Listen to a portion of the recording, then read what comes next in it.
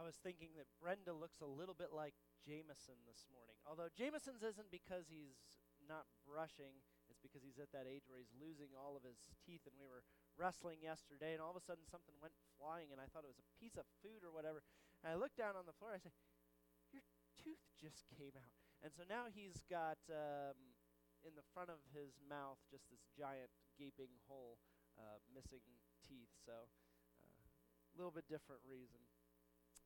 We're coming back to our series on Chronicles this week. We took a little bit of a hiatus last week to talk about where God has brought Spring Creek Church in the last year, and maybe a little bit of where we're going in the future, which isn't totally different than what we've been talking about in Chronicles, as the chronicler, the person who wrote Chronicles, looked into the past to see where God's people had been faithful, how they had worshiped, how they had walked with God in the past, in order to get a vision for where they were going after the exile and where they were going in the future. And so we talked a little bit about that last week. But this week we are getting back into our series of Chronicles. This week our chapters were 2 Chronicles 21 through 28. And what we get here in these chapters is a series of character studies as we look at the kings and what they did well and what they didn't do well, and how the chronicler evaluates each of these kings. As we come to our sermon this morning, would you pray with me? Jesus, may the words of my mouth and the meditations of our hearts be pleasing to you. Would you speak to us this morning through me or despite me? In Jesus' name, amen. Each of the kings in chapters 21 through 28 are evaluated on their faithfulness. We see their faithfulness played out in how they support worship at the temple, or if they are supporting worship of idols or building up high places of other pagan religions. We see how they put their trust in God, or if they put their trust in their own power or in military alliances with other kingdoms. We see the chronicler evaluate the kings based on if they enjoy peace or shalom around them, or if they are in a constant state of conflict or war, either with other nations or within their own kingdom, if they are experiencing conflict there. One of the other ways that the chronicler evaluates each of the kings is by giving you a little bit of a note in how they die. If they died at peace, or if they suffered, if they died as a result of internal conflict. And then they also often note where each of them were buried. Are they buried with the kings? Are they buried in the city of the kings but not with the kings? Are they buried without any kind of celebration, without being buried near the other kings? And this is the way that the chronicler helps us get an evaluation of how that king did. And so we start into this list through 21 through 28. Jehoram said he followed the ways of Israel, and if you're not sure, that's not a good thing. The northern kingdom had long turned its back on God and was not following Yahweh. And so when the chronicler says he followed the ways of Israel, that's not a good thing here. Jehoram killed his siblings and the officials who threatened him. He tried to consolidate his power. He deals with plagues and uprisings and wars from neighboring kingdoms. We're told that Jehoram dies a pretty gruesome death. He gets a disease in his bowels, and it says at one point the bowels are coming out of his body, and that's really graphic description. I'm glad we're not given any more. That's plenty for me. At that point, I don't want to follow in the example of Jehoram. He dies as a result of this disease, and there is no celebration in his honor. In fact, the text says he departed with no one's regret. They buried him in the city of David, but not in the tombs of the kings. Jehoram is not an example we want to be following. Next comes Ahaziah. Chet, you did a great job with the names this morning. There's just a load of names here in Chronicles that are all a little bit weird for us to try and pronounce. Ahaziah follows also in the ways of Israel. and he experiences God's judgment against him. And then we get to Joash, who in the wake of Ahaziah's death, his mother, Athaliah, that's what I'm going with as far as the pronunciation there, tries to kill off the royal family, tries to set herself up as the queen over Judah. But the priest, Jehoiada, intervenes and he saves Joash. And Joash, at the age of 7, becomes the king of Judah. We were reading some bedtime stories the other week to the boys out of a children's Bible that they have. And they have the story of Joash from 2 Kings, which is a little bit less colorful than here in Chronicles. And Jameson just heard that he became king at age 7, and Jameson just turned age 7. And so he got a big smile on his face. I said, "You're not king here." Not yet, son. At the beginning, Joash did right in the eyes of God. He restored the temple. He was concerned about worship in the temple, and he did things to rejuvenate their worship. And things go well in the kingdom of Judah for a while. And then Jehoiada, who apparently had been a mentor for Joash, who had helped guide him through being king at a very young age, who had rescued him, who had surely been a part of the restoration of the temple, he dies. He's gone. And the officials come and they pay homage to Joash. They surround him and they tell him how great he is. "You're a really great king. You're a super guy. You've done some really amazing things. You have power. You have wealth. This is really great." The text says the king listened to them. He took in all of the brown-nosing that they were doing. He took in all the homage that they were paying, and he started to think, you know what? I am pretty awesome. I'm the king. I've done some pretty great things. Maybe this is my own doing. Jehoiada's gone, and you know what? Things are still going well. Maybe it's based on what I've done. He has a lot of pride. In the end, Joash orders the death of Zechariah, who had warned Judah to turn back to God. And these same officials who at one point are telling Joash how great he is, "You're really great," when Joash suffers a wound in a battle, they seize the moment and they come and they kill Joash. Those same officials who had told him how great he was, when they get the opportunity, they just get rid of him. We're told that he's buried in the city of David, but not in the tombs of the kings. After Joash comes Amaziah. He did what was right in the eyes of the Lord, but the text says, yet not with a true heart. He's not there completely. He's doing things, he's serving God as long as it serves his own purpose. As long as things are going well, as long as it makes sense for him to be worshiping Yahweh, he goes along with it. But he doesn't have his whole heart in it. A lot of times, if I look at my own life, that can be the model too. We go along worshiping God, but sometimes our whole heart isn't in it. We're not walking faithfully day in and day out. Amaziah wins some battles after following good advice, but then he comes back and he turns around and he's worshiping idols. He attacks Israel, but he loses, and Jerusalem, the city, suffers. Part of the wall is torn down. The temple is looted. Eventually, Amaziah is hunted down and killed. Some of these stories, it seems like this is like fodder for a new HBO series or something like that, as we follow these kings and their faithfulness and unfaithfulness and all the intrigue of families fighting families and hunting each other down. Following him comes Uzziah.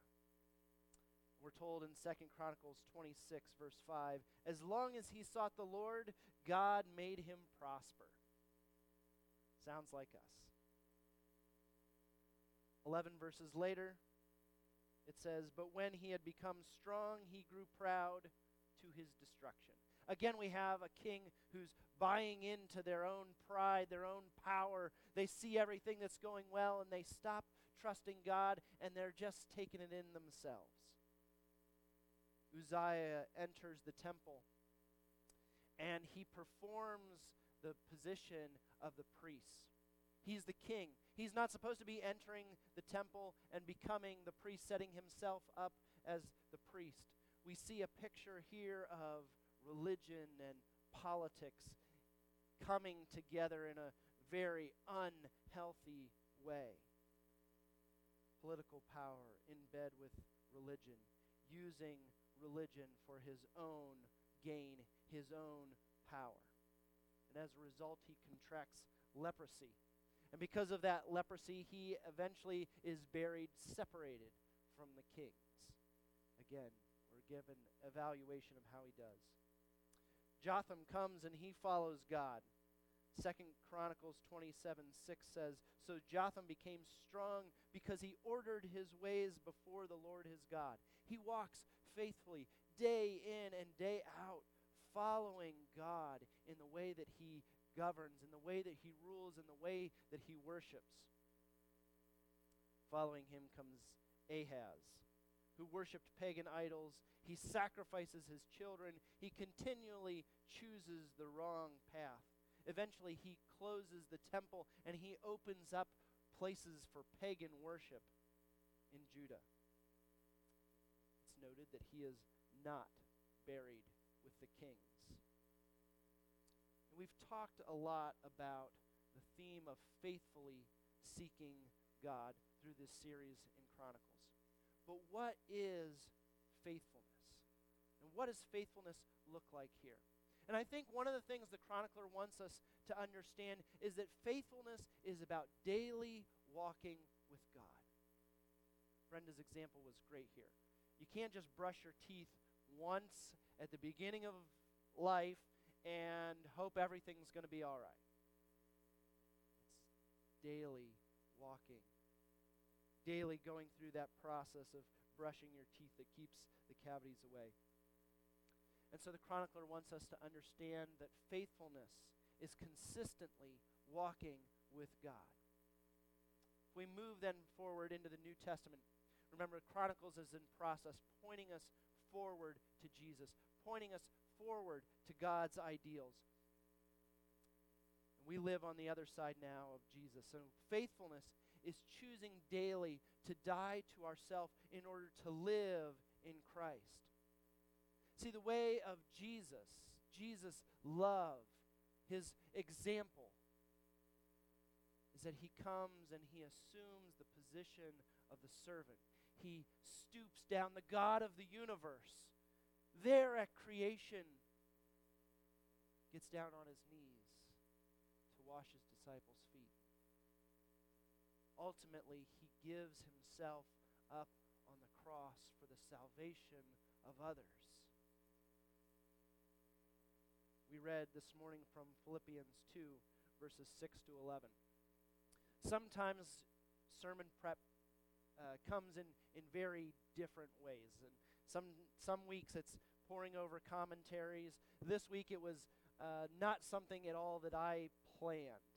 I was reading through this book on spiritual formation, and most of the book I really wasn't getting a whole lot out of. But at the very end, it started talking about this section in Philippians, about how Jesus models leaving glory and becoming nothing. And then later in the week, I was listening to a podcast, which I often listen to from New Testament scholar Scott McKnight, and he's talking about this very same passage. And I thought, I need to listen to this. I'm learning something about faithfulness. And no lie, last night I was reading through another book for something coming up in a couple weeks for me, and this very same passage was coming up again. I thought, there's something here that we need to listen to and to follow. So Philippians 2, 6 through 11 says, who, though he was in the form of God, and that word though, it can mean although, kind of in contrast to, but in the Greek it can also mean because he was in the form of God. Jesus did not regard equality with God as something to be exploited, but he emptied himself, taking the form of a slave, being born in human likeness, and being found in human form, he humbled himself and became obedient to the point of death, even death on the cross. The Old Testament had said, cursed is the person who dies on a tree. And Jesus takes on the curse of sin, the curse of death for the world. He takes it on the cross. Therefore, God also highly exalted him and gave him the name that is above every name. See, because Jesus humbled himself, God exalted him. And Jesus shows us the true character of God, that God, almighty, all-powerful, all-knowing, eternal, is a God who ultimately gives himself up to be reunited, to be in restored relationship with those that he loves deeply and passionately. Jesus shows us what God is like. Jesus is not prideful like the kings in Chronicles. He gives himself up so that at the name of Jesus every knee should bend in heaven and on earth and under the earth, and every tongue should confess that Jesus Christ is Lord, to the glory of God the Father. Jesus completely empties himself, becoming nothing, dying on the cross, even though or because he is God. And then God exalts Jesus. It's Paul who's writing down this. This is probably a hymn of the early church. Paul is writing it down. Paul was a powerful, well-taught, proper Jew, and yet he becomes this poor, blind beggar because of Jesus. But God uses him, uses Paul in that poor, blind state. Paul even will write that his own righteousness is as soiled, dirty rags compared to what it means to know God. See, faithfulness is not about a once and done decision. Joash early on had walked with God, but he listened to the people around him. He bought into the lie of his own power, his own pride, and he stopped walking faithfully with God. Amaziah, he wasn't sold out. He wasn't really following God in his heart, and it didn't go well for him. Uzziah gets caught up in his own pride, and he stops walking faithfully with God. Faithfulness is about dying daily to ourselves. That's what we do in baptism. It's a symbol that we are dying to ourselves and being raised to new life. We wash feet at Love Feast and Communion to remind ourselves to assume the position of Jesus, to get down, to serve one another, to remember that we are a servant to those. Brothers and sisters, we take communion as an experience of the unique presence of Christ, and we remember that Jesus allowed his body and blood to be broken and poured out for the saving of others. And in our worship, we are gathered to be reminded of the story of our faith, to be encouraged and blessed, and to be sent out in ministry to others, to serve others. We identify with a God who in Jesus becomes the servant, giving of God's self for the saving of another. And so faithfulness is about a long journey with Jesus, being formed into the image of Jesus. Faithfulness isn't just about the good times or the bad times. It's not just about when it's convenient. It's not about buying into the power over game. Power over is how we see the world work. Power over people. But Jesus comes and shows us that real power is coming under people and lifting them up, serving them, dying for them. So discipleship, faithfulness, being formed into the image of Christ is about taking on the position of Jesus. Faithfulness is a decision that we make daily, moment by moment, choosing to walk in the way of Jesus. This morning, as we conclude our worship service, we're going to sing, it's a favorite song of mine, so I hope we don't sing it too often, but it's Trust and Obey. That as we walk daily with Jesus, there are times and situations that we don't always understand, but God asks us to trust that He's got everything under control and to walk faithfully with Him day in and day out.